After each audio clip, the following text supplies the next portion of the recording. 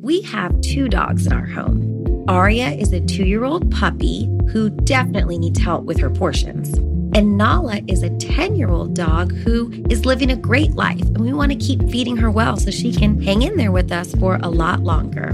The Farmer's Dog makes it easy to keep them healthy, which can give you more quality years with them. The Farmer's Dog makes and delivers fresh, healthy dog food. It's recommended by vets, nutritionally balanced and made from human-grade ingredients in safe, clean kitchens. It's the best option for dogs at all life stages. It doesn't matter if your dog is young or old. It's always the right time to begin investing in their health, helping you live more healthy, happy, and full years together. You can get 50% off your first box at thefarmersdog.com/vanished. Let the Farmer's Dog know we sent you. Use our code or click podcast after you sign up for your first box. Today I'll be playing some of your questions from the voicemail line. If you haven't called our voicemail line yet and you'd like to, you can dial us at 770-545-6411. In today's Q&A episode, Maurice Godwin is here with me, and he'll be answering some of your questions.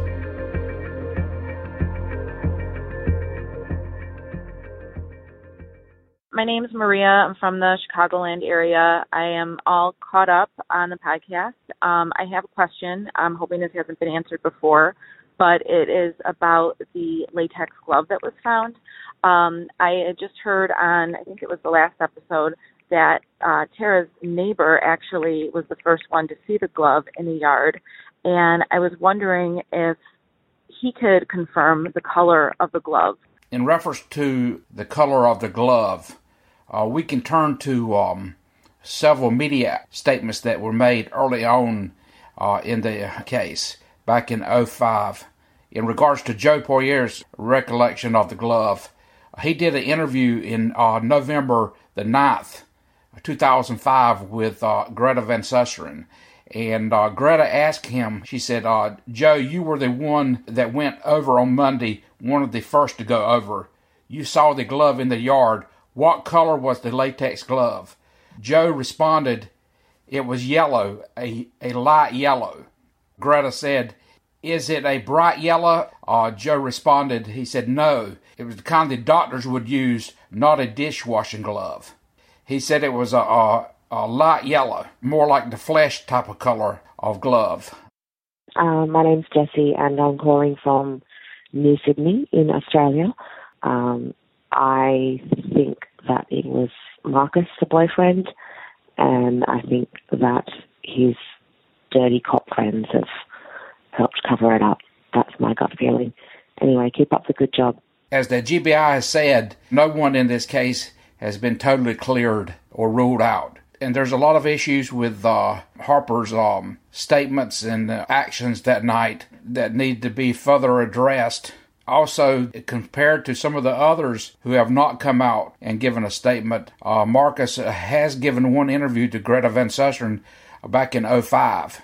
But as you know, following the podcast and stuff, that he only took a private polygraph, which is not accepted by the GBI. But like I said, no one has been cleared in this case. So he definitely remains one of the persons of interest in this case. This is Catherine calling from Michigan in Royal Oak. Are we able to see the screenshots of the messages that were exchanged between George Harrison and everyone else? And then the second question is, why do we have to wait so long for new episodes? Because we really need to know what's happening. In regards to the screenshots, there's been a number of screenshots in regards to George Harrison interaction. There's been several posts on the Up and Vanish discussion group. In regards to the podcast and the quickness of it, you have to understand that a lot of these podcasts that's out today are actually covering cases that's already been adjudicated, gone through trial. So they have the case files, all the case files, documents, and everything sitting in front of them. And so you can plan out months ahead of time what's going to be discussed. Here in this case, this is a missing person case, and highly likely a murder case. The case files are not available from the GBI. So what has to be done is individuals have to be contacted that were previously interviewed by the GBI, and you have to make contact with them. Then you have to wait for them to respond. If they don't respond, you have to move on to someone else. You have to seek out information. So it's difficult to do these things in a timely manner. Hi, this is Daphne calling from Phoenix. I've been listening to Up and Vanished, and I absolutely love this podcast. It's very well done. I wanted to make some comments. One is with regard to Maurice Godwin's comment about the oldest trick in the book concerning the business card that was left at the door at Tara Grinstead's house. Naturally, a police officer would know in order to take attention away from himself, he would leave that card. Heath Dykes, he had a relationship with Tara Grinstead. He probably was unaware that Tara would have shared this with her mother. Perhaps she may have even cautioned her daughter into ending that particular relationship, but Tara wasn't ready for it. I'm just curious. I haven't heard you mention anything about the father figure in her life. Thank you for the question. In reference to Heath Dykes and leaving the business card, and what I had previously mentioned in another podcast about reverse psychology. I mean, the typical question from your average person would ask, if somebody is guilty, why would they place themselves at a missing person's house, at the crime scene, so to speak, and especially why would they leave their business card? That's actually the question that the person wants you to ask, because it just doesn't make sense. But actually, in reality, it could make sense. The one thing you have to understand about this, it was actually Tara's mother who placed Mr. Dykes at the scene, because it's highly unlikely that he would have traveled to Ocilla from Perry, Georgia, without Miss Fay asking him to go. So because she asked him to go and he went, that placed him there. So it just wasn't on his own. You have to remember that. In regards to Tara's father, his name is Billy. He's been married to her stepmother for years. They did live in Ocilla for a while, and Tara did live with them when she finished up her student teaching before they moved to Alabama, and she moved into the Park Street house. Do you ever wish you could become a detective and help find the clues to the case? How about all of that in a mobile game that you can take anywhere? In June's Journey, each scene leads to a new, thrilling storyline. Uncover the mystery of June's sister's murder and find out about scandalous family secrets. The gameplay lets you find hidden clues as you investigate a murder mystery. Escape to a bygone age of mystery, danger, and romance. Let your imagination run wild when decorating your island estate, and collect scraps of information to fill your photo album and learn more about each character. Whether you're craving a good mystery or looking for an escape, you can immerse yourself in the world of June Parker. June's Journey is a hidden object mystery game with a captivating detective story, taking you back to the glamour of the 1920s with a diverse cast of characters. Each new scene takes you further through a thrilling murder mystery story that sets the main protagonist, June Parker, on a quest to solve the murder of her sister and uncover her family's many secrets. I travel so much while working that I personally love to play it while sitting around airports with all of that free time I have. Can you crack the case? Download June's Journey for free today on iOS and Android.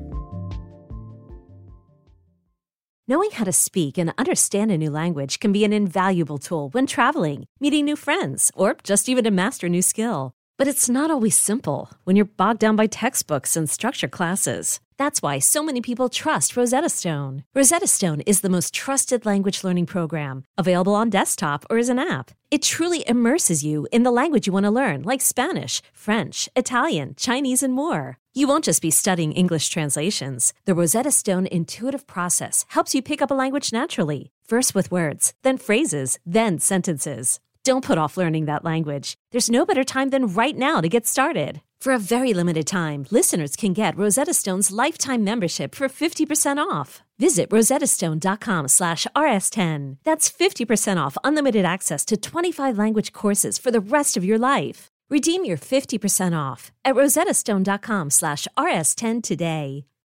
This is Jonathan, a listener from Raleigh, North Carolina. Just had a quick question about the profile picture of George Harrison. I don't know if you've done any kind of forensic analysis on the photo itself, but you can try to pull some metadata or GPS coordinates from the image if the image was taken with like an iPhone or something that allowed the GPS coordinates to be attached to the image, and that may give you a tip as to where this person may live. Metadata usually doesn't have much information. GPS is going to be your best bet, but I thought, why not give it a try? Thanks for listening from Raleigh, North Carolina, just 60 miles from my home, Fayetteville, North Carolina, where I live currently. And the question about George Harrison, the fake Facebook account profile picture. Yes, we did several searches. Now, we downloaded it and looked at the details of that, and there was no GPS data and very little metadata on that. We did multiple Google picture searches using other 4 or 5 other different type programs other than Google. We did find the picture of the Hispanic females that were in there. We found that on a Spanish site. But as far as the picture of the individual with the beard and the headset, like it was at a ball game or whatever, we found no other pictures on the internet of these individuals using the facial imaging programs that we tried.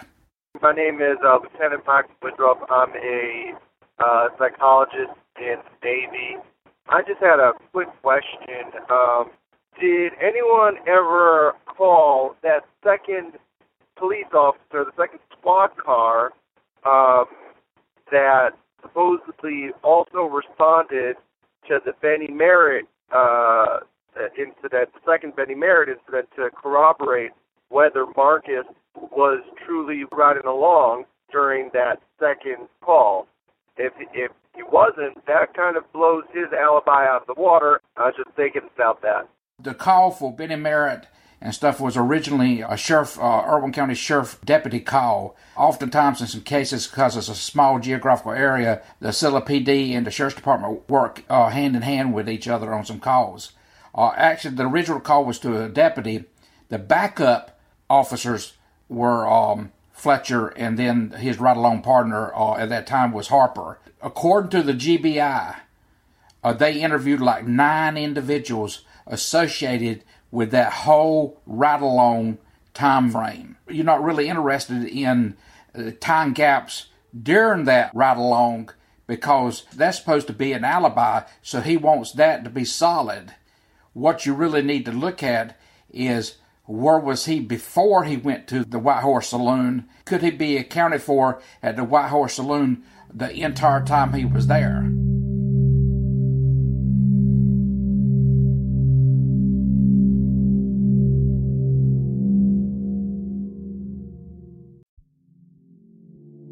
Do you ever wish you could become a detective and help find the clues to the case?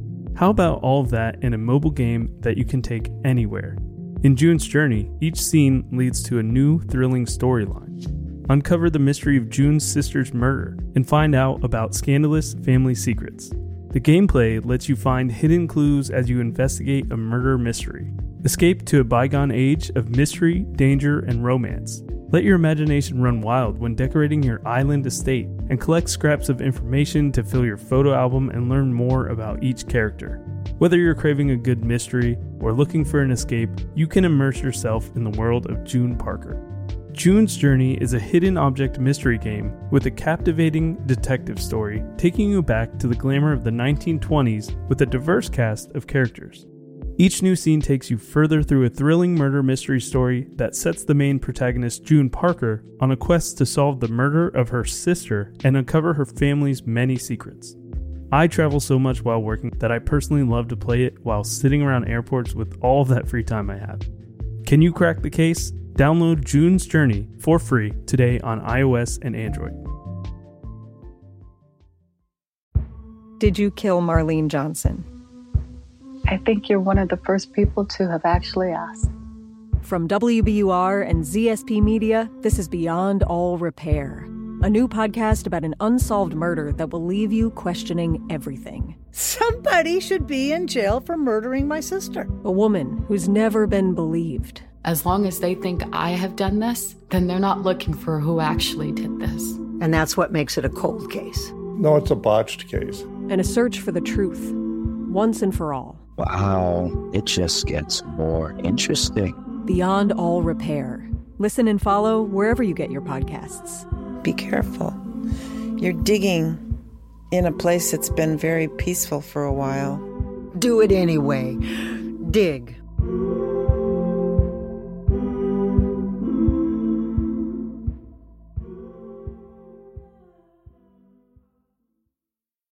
My name is Tom. Just calling with a possible tip for the podcast. Really enjoyed listening. Doing a great job. But anyway, my tip is actually related to the football game on Saturday, October 22nd, 2005.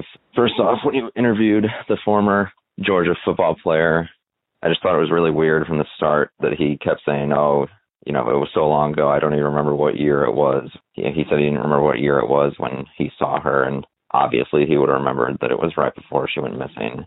He said he specifically remembers getting a text from her saying, I'm cold, when he was in the skybox of the football game, and he said it was a night game, so he would have gotten a text as Tara was leaving the barbecue, walking out the door with that guy who told her to text the Georgia football player, I'm cold. But that game was actually a 12:30 p.m. day game, the Georgia-Arkansas game on that Saturday. It wasn't a night game.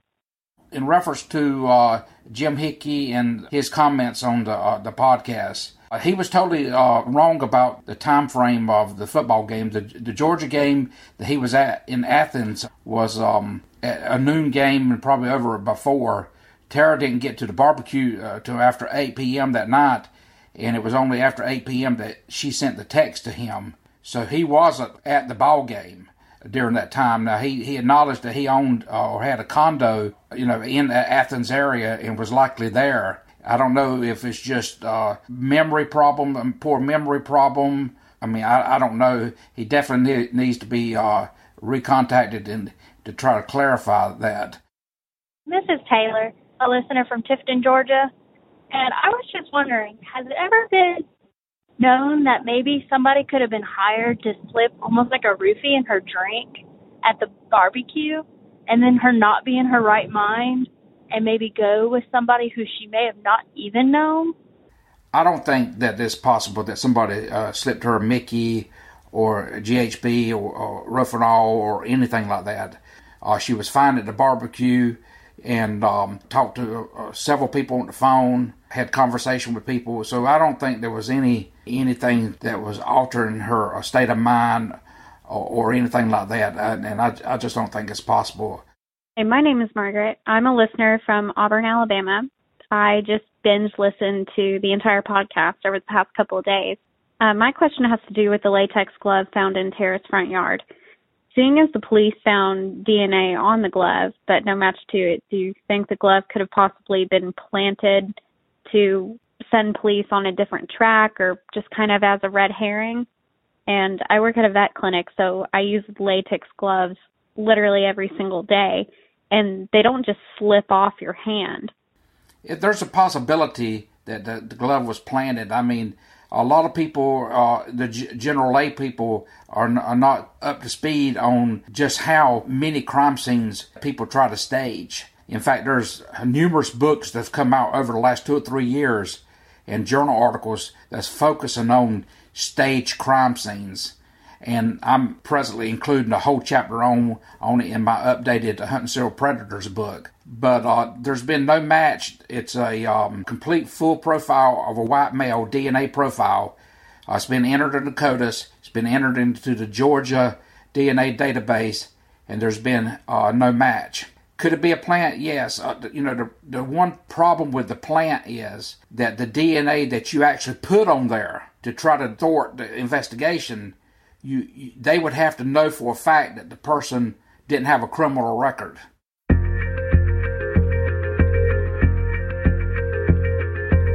Thanks for listening, guys. Be sure to tune in on Monday for Case Evidence. If you want to see all those screenshots of George Harrison's Facebook messages, you you can do so on our website, in the discussion board. Just go to upandvanish.com/discussion. Thanks, guys. See you soon.